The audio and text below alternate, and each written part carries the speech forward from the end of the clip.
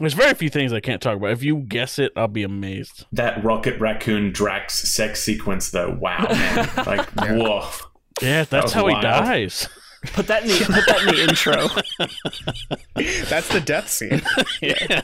It's very tragic, but also touching.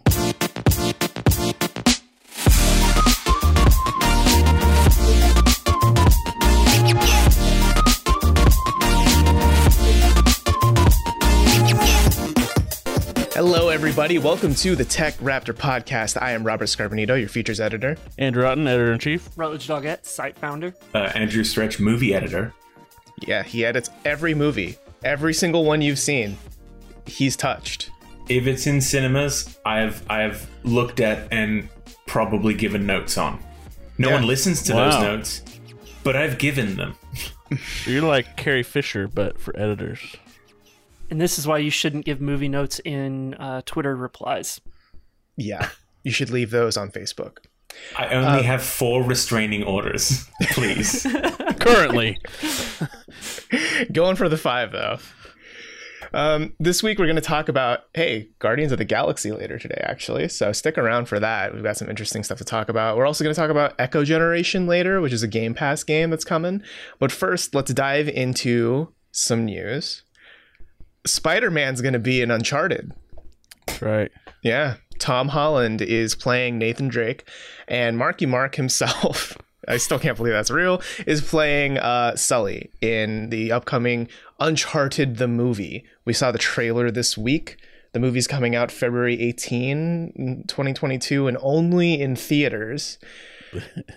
Only the best movies come out in February. Classic. That's the PlayStation advantage. Yeah. It'll come out on a PlayStation console about a year and a half after it's announced. Right. Yeah. So this is, I think we've all seen the trailer. Curious, does anyone like it? Did anyone here enjoy the trailer? I've been known to like Transformers and Fast and the Furious, and I'm looking forward to this one. So I don't know if that's a damning comment damning. or a good one. We'll find out. I mean, that sentence said a lot. Yes. Yeah. It said a lot to many different people. It said a lot about you. Yeah, that I'm amused by literally anything. Mm-hmm. Well, I'm really excited for it. That like genre of movie, I'm not even sure that there's like an official name for it, but that like scavenger hunt genre of movie, like Angels and Demons or National Treasure. I've been really enjoying the Dan Brown's The Golden Circle, which is another like, protagonist finds a clue that then he has some weird esoteric knowledge about history that leads into another clue to another clue. Much like how Tomb Raider and how Uncharted works. If I can get more of those movies at like higher budgets, bigger name actors and stuff, I think that's really awesome. I'm glad that they're capitalizing on Tom Holland's flexibility and his like ability to do Spider-Man stuff. Like he does a cool like pummel horse kind of move in the trailer. I'm glad that they're not just going to have him enter an area that's obviously set up for pop and shoot combat. Spend 30 minutes popping up and shooting with fantastic auto aim and then disappearing away. wouldn't that be great though? Yeah, that would be film. That would be true art. That would make me think of like Wanted with Angelina Jolie and famous Tomb Raider star Angelina Jolie. Right. Yeah, that's true. Bringing it all back. Valid. It all comes full circle. Yeah. I'm always going to be a little bit disappointed that they are not going to do one with Nathan Fillion, but maybe after they do an Uncharted movie, an Uncharted 2, an Uncharted Days of Future Past, and Uncharted Origins, then they can just do a movie called Nathan, and it'll just be Nathan Fillion as an elderly Nathan Drake. Right. He's not elderly. Come on, give him some credit. Yeah. It'd be Uncharted 4, basically. He's all, I'm out of the game. I'm done. No, I think he needs to be. He needs to be the new Sully, and he has a new Nate. But I don't know. I've seen people call this movie like the trailer. It looks generic, or it just doesn't look like Uncharted the way I loved it, and I don't know what people were expecting, because the whole idea of Uncharted is, what if we took a generic action movie and made it a video game, right? And like that made them the big bucks after Uncharted 2. You're basically just playing a blockbuster movie, right? And I don't mean that to disparage Uncharted. I love the series, right? But you know, we know what it is. So now they're like, what if we took a generic action movie and made it a video game and made that into a movie? You're gonna get a pretty generic action movie out of it. You know what I mean? Like, I enjoyed Ratchet and Clank the movie, and that was the same thing. Mm-hmm. Yeah. So I don't know. I mean, I think this will be fine. I don't. I don't know if this is gonna be the blockbuster people are expecting. Yeah. It's an interesting, like, so the one scene that they showed was the cargo plane thing, which is from Uncharted 3, obviously is in there. Mm-hmm. And just like the games, they kind of live and die on their set piece moments, or like the big moments like that. Like everybody remembers climbing the train at the beginning of 2 and all this. Like there's all kinds of stuff that are really cool, but like movies need different kinds. They need a different kind of big moment set piece thing, which I hope they can do. Because I mean that stuff's always fun. But you see, I don't know. I don't remember that cargo plane scene from Uncharted 3. I will say that was my favorite stage from a PlayStation All-Star Battle Royale. You know, that's definitely like I was getting them mixed up. They're very similar. Key point. Yeah, you know, it's a little known cameo. That's the game that they based Smash Bros off, right? Yeah, definitely. Yeah. Okay, cool. Yeah. Well, because Sora was originally going to come to PlayStation Battle All-Stars. But then Sakurai swooped in and was like, I'm going to steal this contract. Yeah. He kept getting in elevators till the right guy got in. It is just Sakurai started his career with someone telling him, you need to have a good elevator pitch. And just never and my God, he's got the best one. He took it literally. Yeah. I mean, hey, it's gotten him this far. It's gotten him 82 fighters in Smash this far, you know?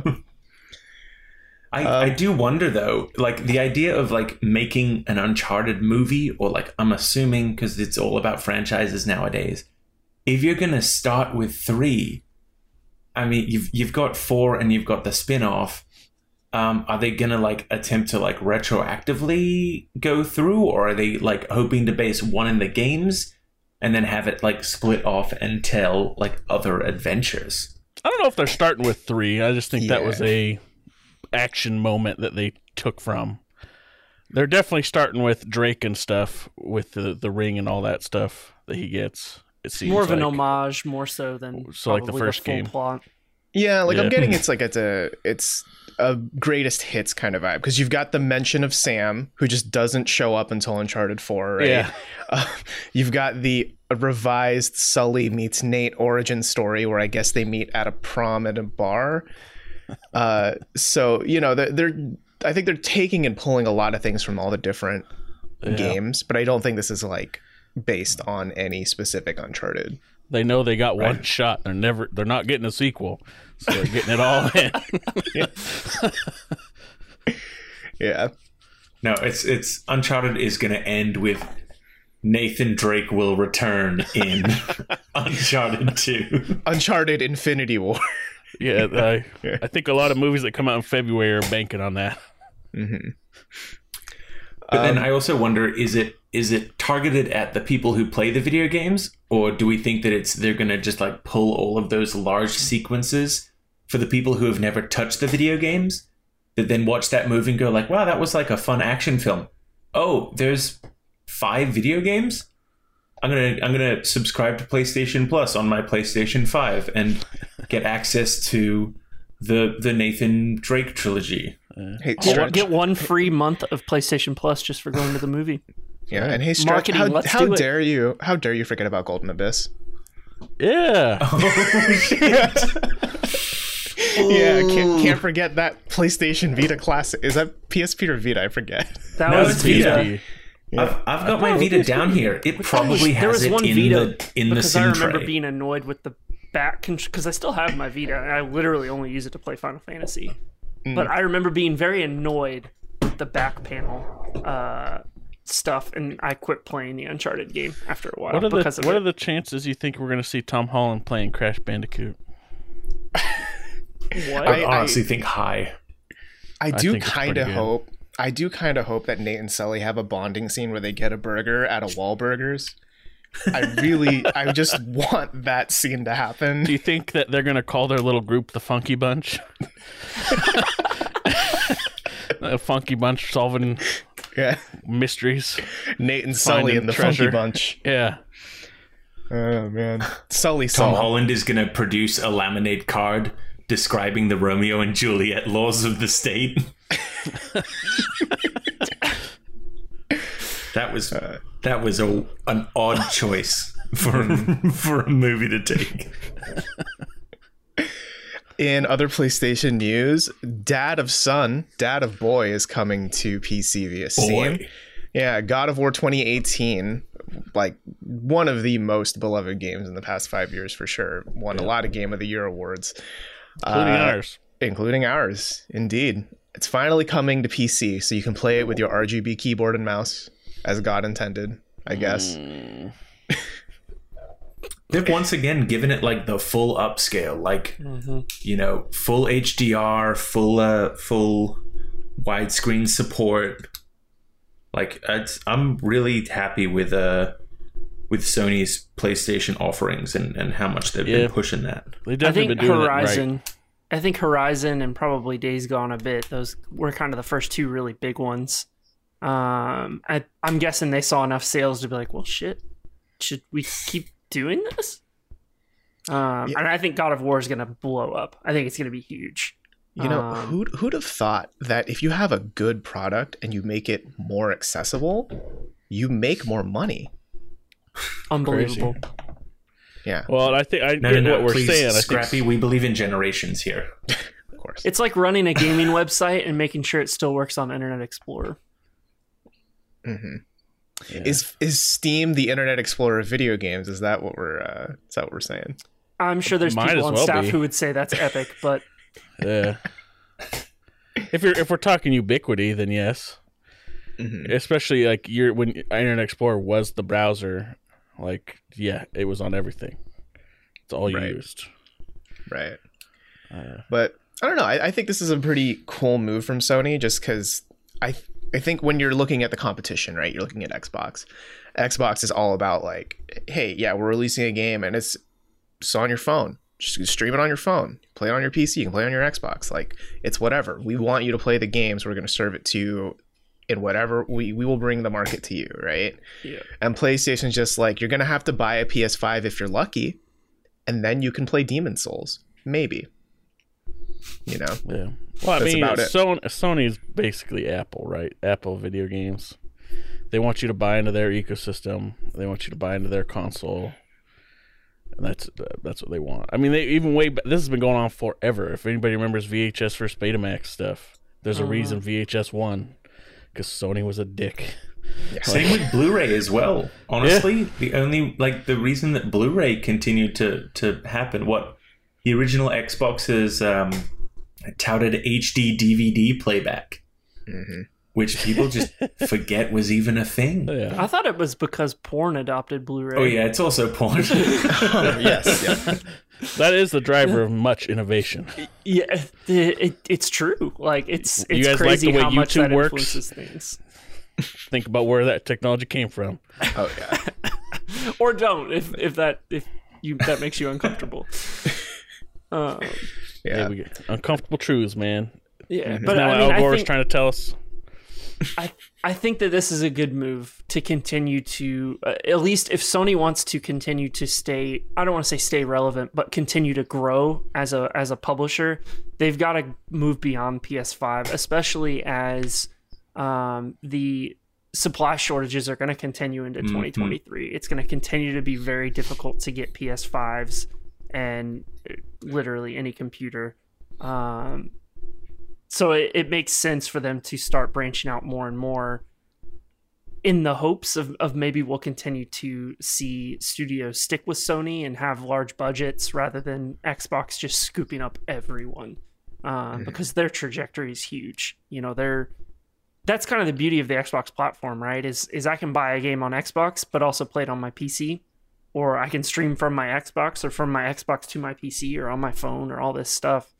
Having your first party titles in multiple places is only going to be a positive thing long term. They've been heavily hinting, Microsoft, they've been heavily hinting again that they're about to start announcing some more acquisitions. Mm-hmm. Like that's kind of like rumor mill side, but then even from Phil Spencer, it's been we're not stopping acquisitions. Like we're still going to be seeing a bunch of those. It's a smart play. I mean, they have PC and Xbox firmly. Whereas, Sony's got just PlayStation. So if they're able to open themselves up to the same audience that Xbox has, they're going to be a lot more competitive. And I mean, you got to do it at some point. It's kind of that Circuit City, old school, you've got to change with the times or you're just going to continue to struggle. I mean, they though? They're still selling like even though PS5 shortages, it's still selling insanely well. And you can always do better, right? They are now though. Like they're double dipping. There's a reason that God of War is 3.5 years old and it's coming to PC now. You're not going to see the new Horizon game coming to Steam next year. Mm-mm. Like, there's a reason these are going to be coming out several years after they've released on PC.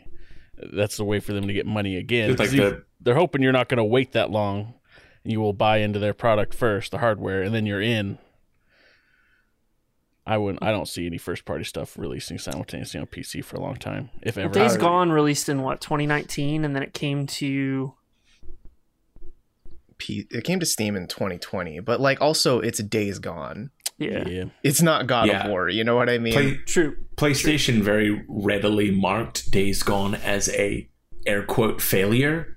Yeah. Even though, God, we have seen more than enough support from the fan base, from the community, and even like from the developers, like mentioning back out, like, thank you so much for all of this outpouring of support. Unfortunately, there will not be a Days Gone 2. Mm-hmm. But yeah, no, I agree with you, Otten, that I don't think we're going to see like day one releases on PC just because it's a different market, right? Like Microsoft, sometimes it's easy to forget like Xbox is part of Microsoft, which is the same company that has Windows, right? Like making that connection is sometimes easy to forget. And we're at the point now where Microsoft CEO, Satya Nadella, like even in interviews about Microsoft as a whole, he is bringing up Xbox and saying, yeah, Xbox is like a core part of Microsoft's strategy now. So I think they're recognizing like the bigger picture here is that gaming is part of the future, which is why it's so integrated, right, with PC. Yeah. Sony doesn't quite have that larger scale, right? Like, I mean, they make a lot of products, a lot of electronics for sure, but they don't have like an OS that millions of people around the world use, right? To like tap into with their PlayStation. Yeah. Yeah. So yeah, I don't foresee like day one releases anytime soon, but we're totally gonna get Bloodborne on PC, right, guys? Someday. Yeah, that PS1 degrade is coming out. Yeah. The one that definitely won't get cease and desisted. I shouldn't have mentioned it. It doesn't exist, Sony. I didn't say anything. Yeah, this is going back to that NVIDIA leak, right? Or the GeForce leak that happened a while ago, where we're seeing quite a few of these PlayStation games that were listed to like be coming to PC are coming or have come to PC so far, right? But that leak also said absolutely no Bloodborne for sure. But that's not stopping the rumor mill. That's how we know it's real. I guess so. But I don't know. It's an interesting thing to see PlayStation do this. It's nice to see them expand their horizons. They're getting into movies. They're getting into PC. Well, I mean, Sony's been into movies, but also, yeah, Sony Pictures been around. Yeah, for sure. In other news here, we've got a story about New World where I guess it's getting buggier and buggier, or maybe it's always been buggy and people are discovering it as they play more. I can't say I know for sure personally because I've never played it, but we're looking at the story now where I guess people can become invincible, which seems Hey, Rhett, you tell me, does that seem unfair? Yeah, it's basically like a thing where you put yourself in windowed mode and then like it makes you invincible, like you can't take damage, and so people were taking advantage of it in the Fort Wars and stuff like that, which ties into the previous issue they had where you basically have to, your faction has to do missions to accumulate enough reputation to be able to take over the area. But there was a bug that was basically causing issues where you weren't gaining reputation fast enough or as fast as like the game was supposed to be giving it to you. And so the entire landscape shifted on a lot of servers pretty quickly. And then there was another one where they had an AFK problem. Like the people were figuring out exactly what to do to hide that they were being AFK, and bots were a whole nother issue on top of that. So it's been kind of a weird launch, and this was kind of the one that, like, all right, maybe my friend and I, we put New World away for a bit. We uninstalled it last week, and we've moved on to other things for the time being, just until a lot of this stuff kind of gets figured out, economy included. We've seen a couple news articles. People had figured out how to, like, during those like clan warfares that could decide who's in charge of the region, people were figuring out how to spam, or I'm not quite sure what, but they were able to like force disconnect other people. Mm-hmm. What? So in this like competitive like some PvP, old school stuff. Yeah, this will determine who claims this area for the next week or however long. They were forcing out how to getting into these combat and then getting the entirety of the rest of the side kicked, or like key players on the other side kicked, that then just made it an absolute wash. Yeah, it was like an area effect type thing where everybody around them, they were able to negatively impact, but they could keep moving while those people were essentially lagging out. And so it was like shifting the tide immensely. Interesting. So it's been interesting. And then there's all this stuff coming out about the economy, where there's not enough money being earned by players to keep up with the amount of money going out. So we've now devolved to the barter system. Players are trading items for items. So this is just foretelling the near future. Yes. Of the new world that is our world. Yeah, the Amazon-controlled new world. Yeah. That's pretty... Wow. Oh, it's who would have guessed this with the stellar track record of Amazon Game Studios that we have these problems. Hey, I know you're being funny, but I still play Crucible every day of my life. We had to get him out of the cell for this recording. But he's with us. It'll be fine. The majority of the New World players will continue to use the barter system, and then one New World player will get to go to the new space map. That's right. That's right. And then when he tries to talk about his experience, the CEO will talk over him and not allow him to tell anybody about it. And they're going to call that expansion the Newer World. Yeah. I have one story about Amazon that I think is says a lot about their approach to games. I went to the Amazon HQ once for PAX. I think you guys have heard this story before, but I went to Amazon HQ for PAX once. Went in there to go see a game called Breakaway. What's that game? Yeah, it never came out. They canceled it. Surprise. But we went in there, and I had to go up. I don't remember where I went. To like some hallway. Literally a hallway. There's just people walking past us where they've set up 10 computers into an outlet. And they have us sitting there playing this game in a hallway in Amazon headquarters. Well, first the power went out because they plugged way too many computers into one circuit. And we took out that floor, and they had to call the head maintenance guy to come in to fix it and whatever. And so we're sitting there waiting, and another guy walks by, and he's like, "What the hell? What's all this?" And he's like, "Oh, yeah, we're showing these guys a game." And he's like, "We make games now?" That's all you need to know. Okay.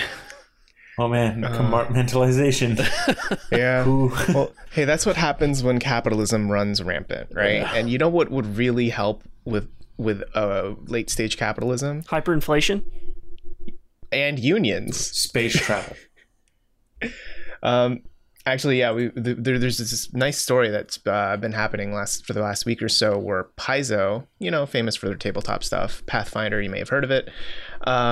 There's a union now called the United Paizo Workers Union that's under the company, and this past week Paizo's officially recognized it as well, which is like a pretty big step considering. I mean, I can't name really any other video game there's no like EA Workers Unite or anything. And I mean, just generally speaking, unions have been having a tough time being unions across the board. Yeah, I mean, this is the first ever tabletop one for sure. Mm-hmm.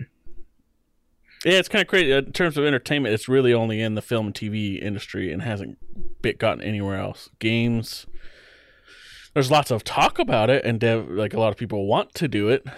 But the big companies just crush it completely, and then there's so much misinformation out there about unions anyway, that it's some people might be wary of it, when they shouldn't be, because I don't think they quite understand what benefits you get with it.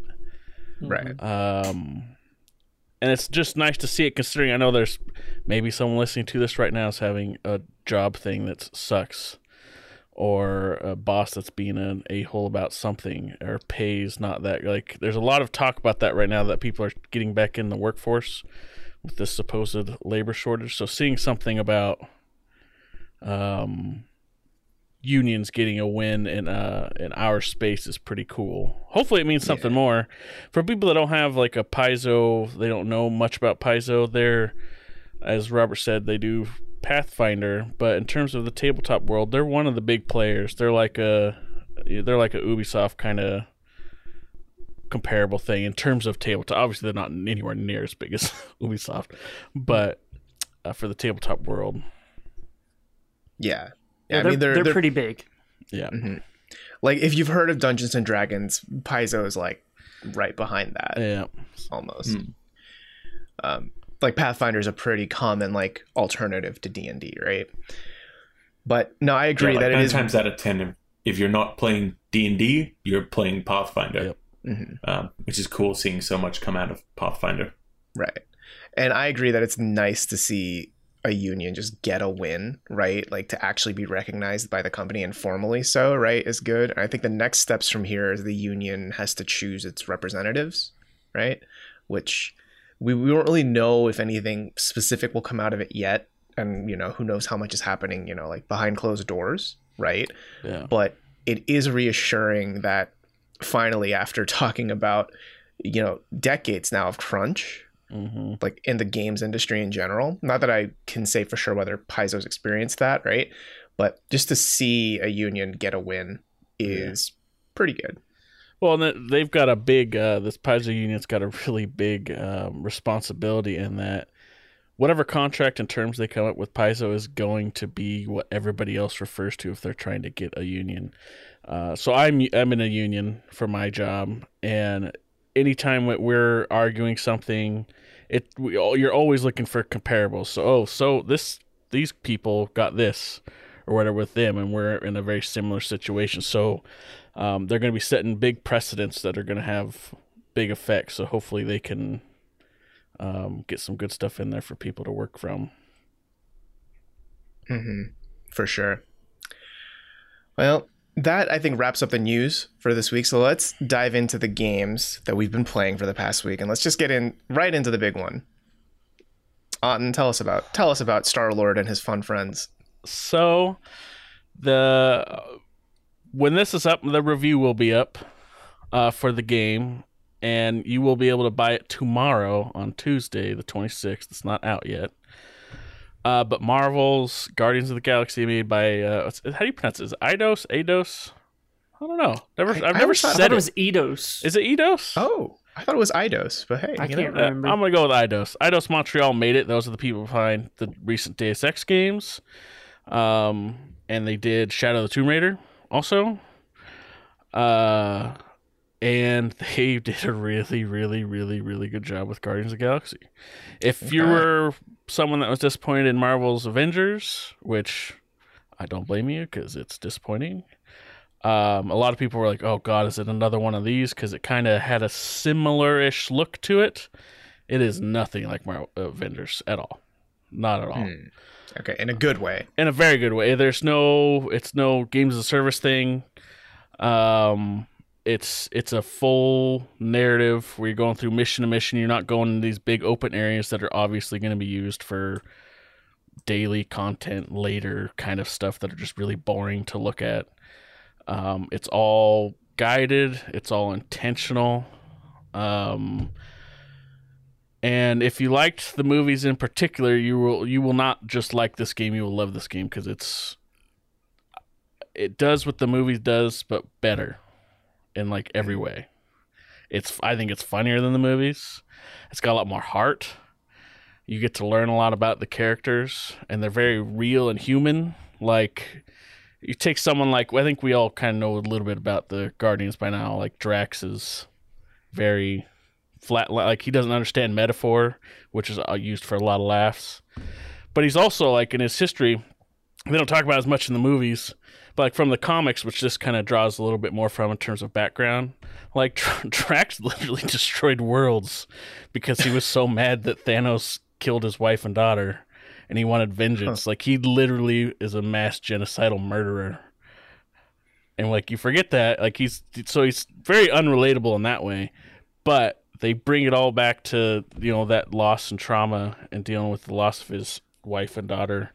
They explore that, and they do that with all the characters, where you're learning more about their past and what they struggle with, and why they are the way they are. Is it a spoiler to ask whether Star-Lord's father is the planetary king, or whether it is Ego? No. So they go with. I'm not an expert in the comics in any way, but he's what is it a Spartoi, half Spartoi. Okay, so he's yeah. the prince. Yeah. That's they go with that one. So they go with the comics. The comics, yeah.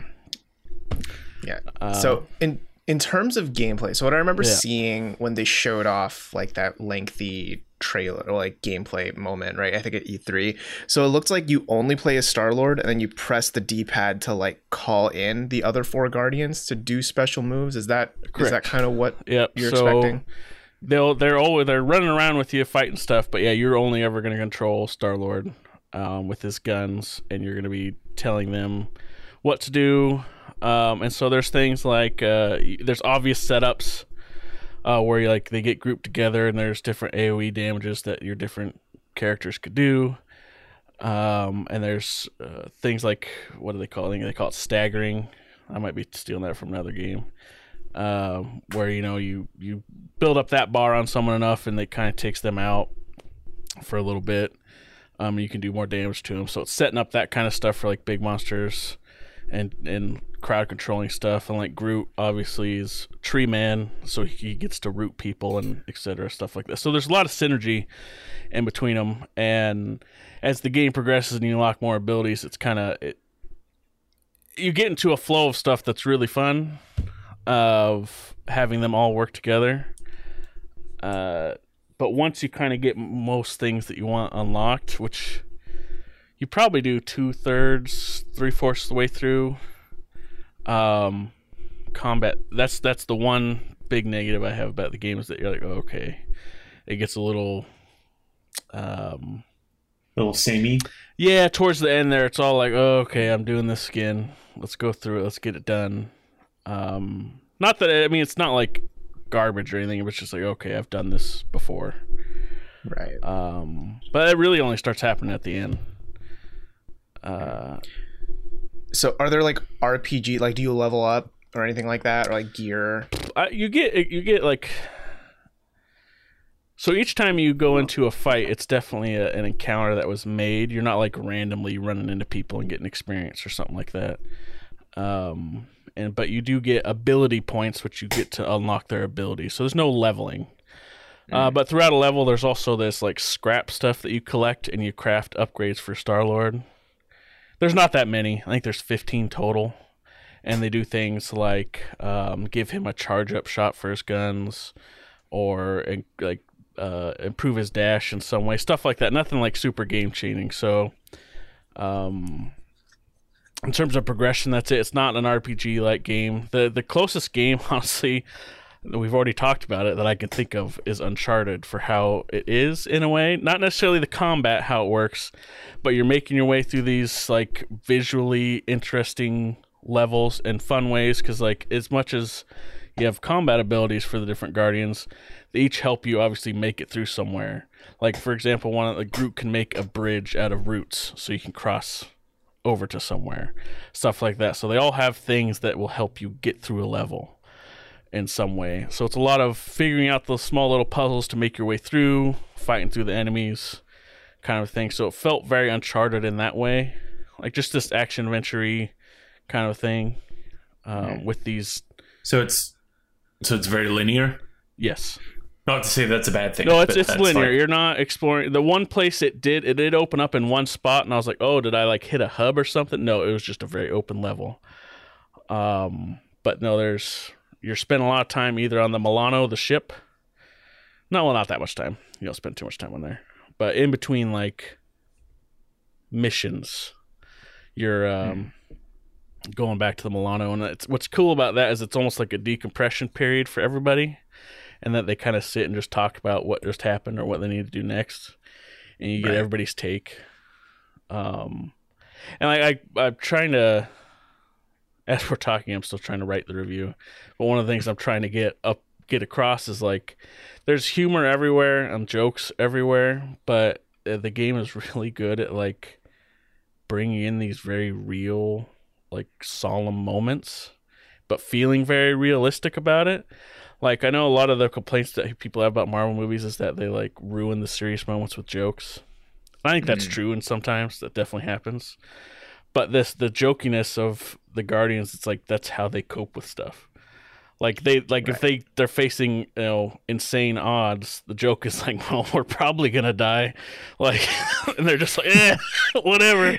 Like, we'll see what happens, but it's just the way that they deal with stuff. And I don't think it ever undercut one of the cool character moments that happen throughout the game. All right, I gotta say, it is very surprising to me how much you are digging the game. It seems like, this is a really good game from what I'm hearing. Yeah. Right? Yeah, and I don't know, there's stuff about it that does vaguely remind me of one of my favorite games of this year, Tales of Arise. Mm-hmm. And it sounds like this is very like character moment, like moment to moment. It's about building up the characters and their bonds. Absolutely. So like, sorry, I'll let you keep going. I could keep talking about Guardians forever. No, I mean, it's just that's one of the favorite things that I loved about Tales of Arise, that those characters, like you get to see this found family, exactly, become a family. That's right? Exactly, and it sounds what like this is what. Okay. So like this, at this point, the game started. I guess I should have set it up. I didn't set it up at all. What it's about. It's about a year into the Guardians forming. So they know each other some, but they're still like don't trust each other. They're like, he still calls Dog. He calls Drax calls Rocket Dog and stuff. Won't ever call him his name because he's just an animal. But right. So they don't trust each other really. Not necessarily like each other at all either, so they're still feeling each other out. In the game, I don't really want to talk about the plot because it's you find it out as the Guardians do, and that it's very much that they don't plan anything except what's the next thing we're going to do. Like literally, what's our very next step? After that, what are you talking about? We don't have time for that. What's the next step? They don't ever think ahead. And they keep stumbling into like increasingly worse situations for themselves. Okay. And so you're kind of just drug along for the ride too. And it makes sense how they get to where they do. But yeah, you're definitely there for the character moments, and it's all about them doing what they're doing, and interacting with one another. Do those plot moments ever feel like Deus Ex Machina? Like, come on, like there's no way that they just stumble into an illegal arms deal where they're gonna like get their next MacGuffin. Like, does it ever feel contrived that they keep failing forward so much? Or I wouldn't say that they fail forward. It's more like they the very first thing, yes. This is one thing they asked me not to talk about. The very first thing that kind of is the main thing that gets things rolling That is very much them. They just they screw. So at the very beginning of the game, Yeah, if you can't. no, talk no, about it, they don't worry everything that about they it. do is very stupid. The Guardian, like they're in some ways, like they're there to find some monster to sell, essentially, or something to sell to somebody. And on the way there, they find all these bugs. So Rocket and Starlord are like, "Oh, we're gonna make a game out of it. Who can kill the most?" So you get a scoreboard, and that they become overzealous in their killing of said bugs because they want to win, and that leads to a problem. And when they get this problem, they think of a solution, but the solution only leads to more problems. So it's them driving themselves towards their next set of problems. It's never somebody swoops in and is like, "Oh, this came out of nowhere." No, they're constantly Okay. making progress towards creating more problems for themselves. Constantly. Sounds pretty on brand. Yeah. That's the thing. They nail the characters and like the vibe of Guardians of the Galaxy like perfect. It is exactly its own thing. Like one of the things that I always kind of felt sometimes, like particularly later in the game, that I kind of knew where it was probably going to go, but how it did it, no. Like every time there's some Guardians like weird ass way something happens to get to the same spot I knew we were getting to, but it's just like, what the fuck? Like, I don't understand. But it works. It's so on brand with Guardians. They deal it so good, so well. Gotcha. Honestly, it's very refreshing to know, and very surprising, but in a good way to know that you're actually really, really liking this game and really digging It's it. very And that's, good. yeah, it's pretty exciting. Like, people were excited about Spider-Man. Like that was like the first big budget Marvel game in like a billion years. It feels like that was actually really good. I think this is better than Spider-Man. Whoa, Yeah. that's big words. Yep. That's huge. You saying that has immediately launched that from a maybe to a day one purchase for me. Part of it is say too. that. If you enjoy the vibe of the Guardians, So if it sucks, it's all your fault. if you enjoy Guardians, you will love this game. If your Guardians wasn't That's really awesome. didn't really vibing with you or really hitting with you, you're probably still gonna enjoy parts, but it's not gonna hit as hard with you because it's very much like that vibe of Guardians is the game. Like you're in it, Right. And they do it so well. Well, I mean, I would say it's similar to that with Spider-Man. I mean, I think Spider-Man has really fun locomotion, but at the end of the day, if you don't like Spidey and Mary Sure. Jane and like, Yeah. right, you probably won't jive with Spider-Man Yeah. as much. Yeah, so it's good to see that Guardians of the Galaxy, the game, is doing that for the Guardians of the Galaxy Yeah. comic IP, right? Oh, one And thing I that's do pretty want to rad. say is that they're definitely keeping with the MCU, the cinematic universe stuff, like those. So in doing this, I hadn't read the comics, so I've read some Guardians comics now and other stuff with them, and obviously different runs are going to have different. The characters are different depending on who's writing them, but they definitely are going with the characters you know from the movies. Like that is who, in terms of kind of how they act and talk and stuff, that's who they're drawing from. Even visually, that's what they look like. Obviously, they're not one to one. Like Peter Quill is not Chris Pratt, soon to be Mario. That's not who it Yes. is. But they're their own looking characters, but they're definitely going for that same vibe the movie's created. Right. Okay. Well, that's awesome. Well, that comes out tomorrow, Guardians of the Galaxy, if you want to pick that up, if you are interested. You can also read our review that It will be Andrew up will have written. if you want to read will be more on the about site. it. Link in the description, obviously. Hey, Rut, what have you been playing for the past week? So 2 games. First of which is the Cycle closed beta. This is one that has completely changed as a game. So, friend and I, we played it for a good chunk of last year, where it's essentially a competition where you would drop onto a world and you have to complete certain tasks to earn points, and then there's a timer. So everybody's got to escape around the same time, and then you get essentially rewards based on how you placed on the leaderboard. It's now turned into Space Tarkov, where there's a lot of the exact same maps. There's a lot of similar minerals and things that you were collecting in the original version. But it's now Tarkov in essentially a map that lasts 6 hours. So you may be jumping in and out of the same map over and over again. Other teams will be jumping in and out as well. You'll start on one side of the map, and typically on the opposite side is where your extract is. And it's interesting. I haven't really landed on if I like it or not yet. The gunplay is great. The kind of faction bonuses and things like that make a lot of sense. But sometimes it's a little frustrating. I was not good at Tarkov either, to be honest. I'm not good at being quiet. Did you try getting good? I did. I Classic. spent 2 hours yesterday doing essentially rat runs where I just jumped in with a backpack and a knife and tried to get as much shit as I could and get out. Because I kept losing all my guns. So I was like, goblin. Yeah, exactly. And I'm gonna be honest, it worked great. So Hey. I'm gonna keep being that piece of shit that does that for a while until I can get some of the higher end guns and feel more comfortable. But yeah. So if you're playing the cycle and you see a little goblin man run around with just a knife, you know it's Rut. It's me. So feel free to kill on sight. And I absolutely stole Rut's that just idea getting from ready somebody to play. else. So Rut's just getting ready to play Gollum later this year oh hell yeah. Yeah. or next year. I don't think it's whenever that's coming out coming this year. No. Although the Steam description literally just says lurking until the time is right for the release date. So both ominous and amusing. And it's relevant to your situation.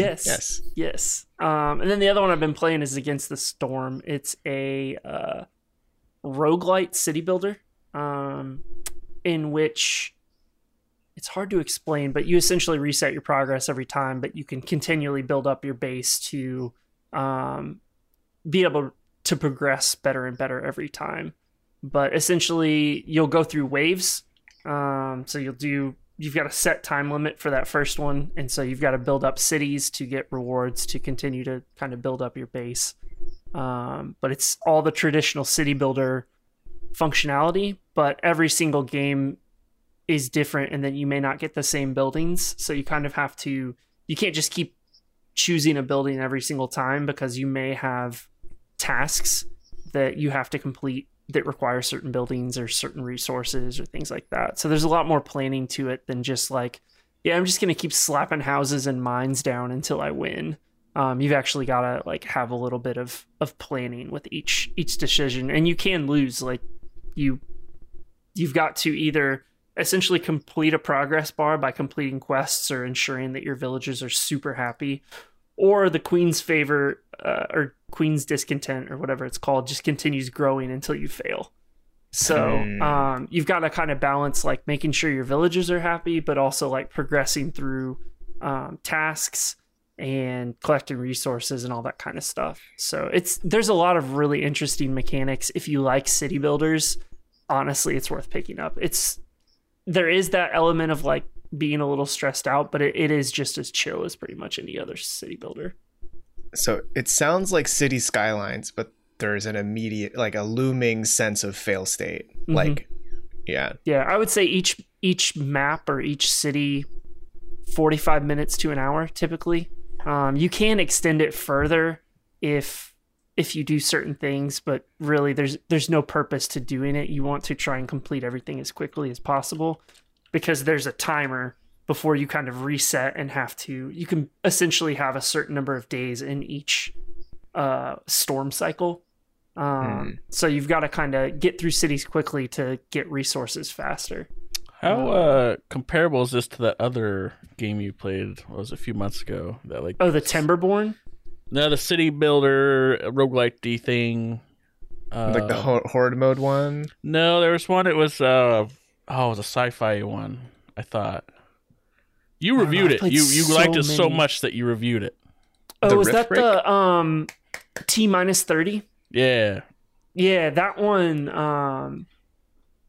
It's kind of a similar concept in that you've got to. So T-30 is basically the world is you're in the apocalypse and you've got to get as many people off Earth as quickly as possible. You have literally 30 minutes. Every game is 30 minutes.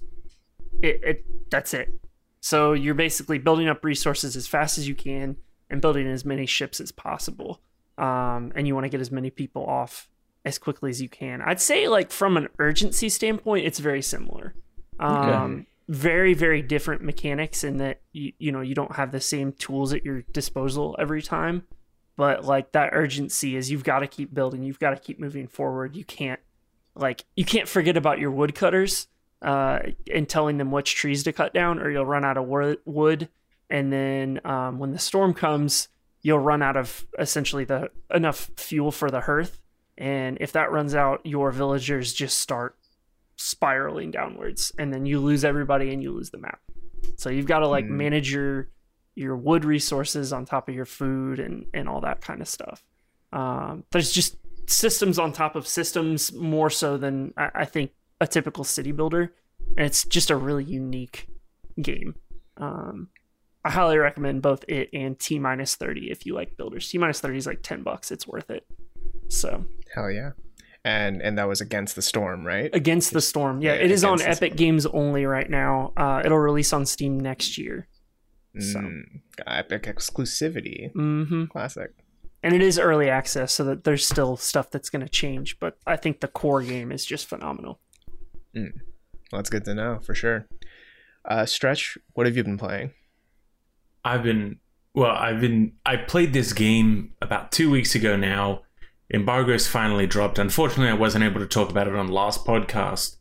But Coco Cucumber's Echo Generation, which is like a very Stranger Things meets gorgeous pixel art meets simultaneously mashing together every single like 80s sci-fi and horror trope in one game. And it doesn't come out as a muddled mess. I know that there's a demo out. The game is on Game Pass, so if you've got it, please give it a try. I gave it a 9 out of 10 in my review. But you play as a boy that you get to name and his younger sister, and then you can have like a third member of your party that's one of your like pets. Starts with a cat, but then you get like a robot and a jackalope, and some other fun stuff. Yeah, jackalopes are my favorite pet. My favorite house pet. Oh, definitely. They're just so difficult to find at Petco to buy new ones. And jackalope food, oh my god, it takes up so much money. Expensive. But it's a really cool turn-based RPG. It's like heavily doubled down into like the Paper Mario-esque interactive combat. That every single attack, every single special attack has a new way for you to get a critical hit. That it might just be like, your character walks up to the enemy and then a punch symbol appears. You hit the button again and it does the critical hit. But then later on you have ones that you need to like move a target into a cursor, or there's like scrolling button prompts and you need to like DDR style press them at the right time to get that critical hit. And it goes the same for blocking attacks as well. That you might need to do like a little mini game, or like a correct button press, or use the left stick to shift your entire party across the screen to avoid incoming missiles. That kind of you'll finish. It sounds a lot like Undertale in a way. Like there's the mini games attached to your actions. Yeah, kind of, yeah. But it means that you can like go into combat. There's 2-3 places in the game that you actually have random encounters, and everything else is just mini boss and boss encounters. So very like you can grind, but it's really detrimental to be grinding. It's just going to take so much time. When a normal enemy gets you $1 in end game currency, but beating the next boss will give you 50. Like you just don't want to be wasting that time.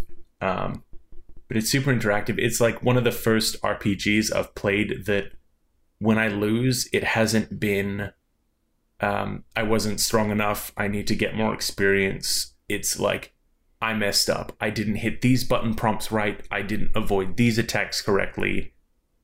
Even if you get absolutely destroyed facing a boss for the first time, you can give it 3 or 4 times and you can, come out practically unscathed. Nice.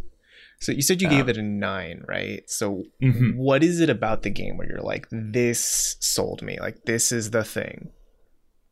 So it was that combat. The art style is absolutely gorgeous. It's the best way I can describe it is like high fidelity voxels.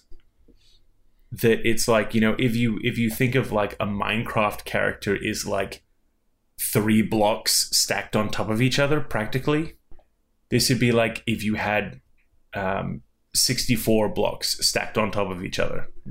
That all of the motion is super fluid, but the characters are very much like brick people. And it just looks really good. It runs really good. And on top of that is just like how the story of the game, you know, the kid's father has like disappeared, and they want to find out more, and then a spaceship crashes in a cornfield that's right next to town. But on the way to the cornfield, you like fight giant rats and a robot clown, and then there's a squid thing on the Squid Game. On the spaceship. Yeah, it's a Squid Game. Okay. But just like how much they double down into like sci-fi and horror tropes of large insectoid aliens, giant mechanical beasts going haywire, a Wendigo creature. It just like tries to mash up as much as possible of like what you would expect a 80s sci-fi horror film. Has big Stranger Things vibes. Nice. I was playing it, and I was playing it for like 2 hours, and my wife looked over me and she's like, so like, what is this game? It's like, oh, well, it's like kind of like Stranger Things. And she just went, I thought it was Stranger Things. Like, I thought that was one of the kids. Okay. All right. But it's fantastic. It doesn't overstay its welcome. It's like 11, 12 hours. My biggest criticism of it is that there's a really poorly labeled point of no return. That like, I had a blast. I loved it so much. And there was like 4 or 5 things that I was missing. Beat the game and then tried to load up my save file, and it just like went back to playing the credits. Oh. And I was very disappointed. I've not been that disappointed since the going to the moon segment in Beyond Good and Evil as another like big point of no return. So that save file is now dead to me, and I have 6 achievements that I have not got in that game. And does that hurt? Does that hurt on a spiritual level? Really? I'm surprised you didn't. But it was also Stretch is an achievement collector like me. give it a lower score because of it. A thing that some games do, I mean, this is going to be like behind the veil a bit. Sometimes when you're playing games on Xbox before they come out, you'll like unlock the achievements, but if you try to bring up the dash and go to the achievements, because they're not publicly available, it will say, oh, there are no achievements, please launch a game with achievements to be able to see these achievements. Yeah. Same thing on PlayStation so with the Guardians. There's something I was looking up. I was trying to figure out how many chapters they were in the game to be like, all right, how much longer do I have? Can't see them. Yeah. So I played through the entirety of the game, absolutely loved it. The game came out on launch day, and I loaded it up, pulled up the achievement list, and I was only missing 6 achievements. Out of the whole game, just managed to accidentally my way to 96% completion. And now if I want to get those final 6%, that's another 14, 15 hours of gameplay to complete everything. You're truly heartbreaking. You're probably Don't lie, you're gonna gonna do it. Yeah. Okay, you're probably already starting to do it. Me that Are you? He's playing right now. Yeah. I'm gonna get this. I love how it wasn't an immediate nah, probably not. It was like, I might. Yeah. I mean, it was a really fun game. Going through it and knowing the strategies, it would definitely be faster. But it's like a really fun, cool, kitschy game. Like, it's entertaining to get into. I just any RPG that has interactive combat, I love. It's not just like me smashing the A button to try to get through the combat faster. That's one of the reasons those Mario and Luigi RPGs are always so fun. Yeah. Exactly. Yeah. No, that was Echo Generation, right? You can check out our review. Yeah. That'll be in the link below. Or you can check it out on Game Pass if you're very curious about it. Yeah, and you just have it. go play it. Yeah, it's You've heard enough now. You don't need to read the review. Just go play it. yeah, it's and then read the review. almost free. It's kind of free, some would say. It's definitely Just know free, that when you get more achievements, additional you're cost. better than Stretch. That's true. That's true. Yeah. Send me an at when you've beaten me. When you have 97% achievement completion, let us know. So I've been dipping back into Guilty Gear Strive because I think on October 18 or so, like 2 Fridays ago, they released this new big patch, right? That like changed the game, the smell of the game, if you will. And if you haven't heard of Guilty Gear Strive, it's probably I would say it's probably the fighting game of the year right now. Like I can't think of any other one that's, reached that level of popularity that Strive has. Cat Dog would beg to differ. Yeah, that's right. I forgot Nick Smash is very good. Right. But yeah, this patch, what I think I'm really liking about it so far is, so for a while there was like there's been like a handful of pretty OP characters. Like the community just is. They've landed on, okay, Soul Bad Guy is like way too strong, and like a few other folks, right? So this patch, the idea was instead, okay, what if we made everyone else OP instead of bringing Soul down? Yeah, so it makes everyone a little more fun to play, which I think is, I really appreciate that approach to game design, as opposed to like, the people who main Soul Bad Guy now, they can't do as much or something like that. But high level, basically what this patch does is if you come in with an air attack, you have a higher chance of converting that to a combo, which, that just means you got to get better at controlling the air. And everyone who is slower gets a little bit faster, kind of, for the most part, right?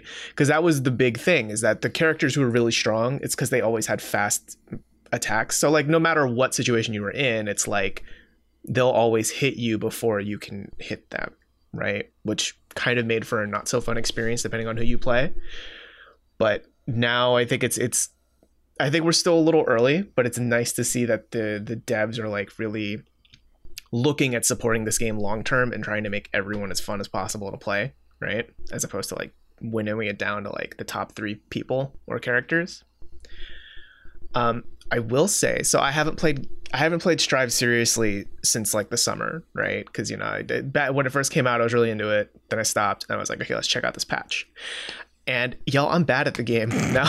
I'm so, because I mean now it's like anyone else who's playing Guilty Gear is like has been playing since the summer, probably. Well, right? There isn't so much of those muscle memory, and if you don't have it, it's like, oh god. Yeah, so I had to hop into training mode a bit to like remind myself all that stuff. But even then, my main, he has a few new combo routes that I need to figure out. So that was a little bit of a struggle. But it's to the point where, so when you play online, when you're playing ranked, right, like they give you like level 1 through 10, essentially, right? So if you're level 5, you can't go to like 1 through 4. Like you can't go into those rooms, but you can go in any room from level 5 and up. So if you're like, if you're level 5 and you're thinking, okay, I think I can probably beat some level 8 people though, you can go to the level 8 room if you want and like challenge up and just, all right, what's your room?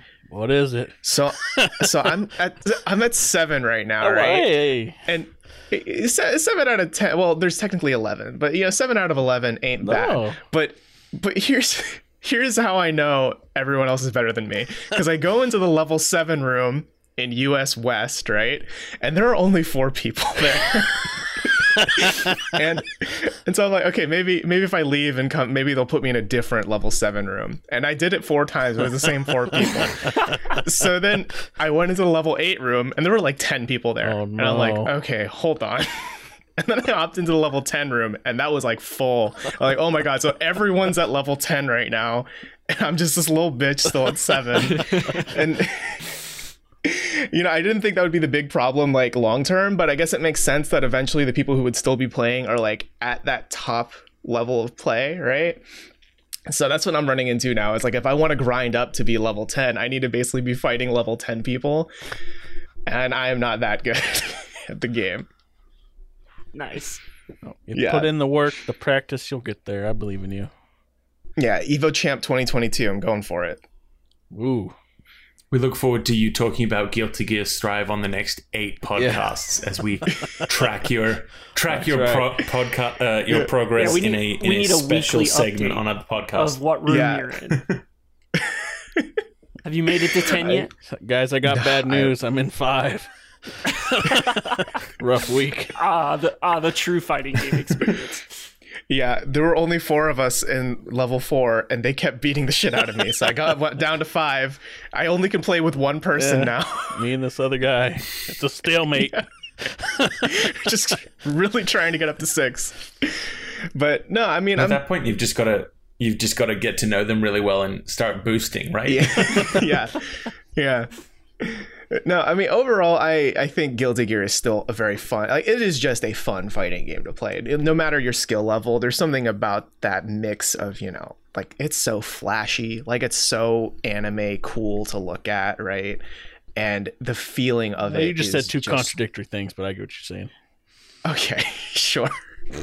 But yeah, just the inputs feel really like once you learn that language, it's like, okay, this is really slick, and like it really tickles the brain in a way that I think is more interesting than like light punch, heavy punch, light kick, heavy kick sort of stuff, So I would still say if you haven't touched Guilty Gear this year and you like fighting games even passingly, I would recommend checking it out. But just don't be discouraged if everyone online is gonna kick your ass, because they probably will. So I think that does it for this week's episode of the Tech Raptor podcast. Again, hey, check out our Guardians of the Galaxy review if you haven't yet, because seems like that's going to be a pretty cool game to check out. People were sleeping on it. They shouldn't have. If you liked our show today, feel free to, share us on Twitters and all that. If you're watching us on YouTube, like, comment, subscribe. Please follow. Please follow. Please. We need follows. Buy some Raptor coins. Smash that up, dude. You go to raptorco.in to just, I don't know where it's going to redirect to this week, but it'll redirect to something. I haven't decided yet. It can redirect to the Marvel Guardians of the Galaxy review. Hey, there you go. I'll just redirect it to Sheepcoin. No, that's even worse. Don't promote our competitors. Yeah.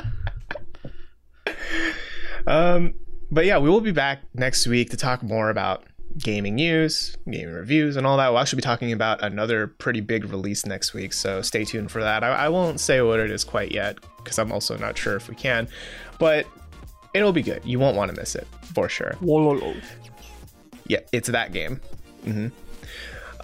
This has been the Tech Raptor podcast, and we will be back next week. See ya.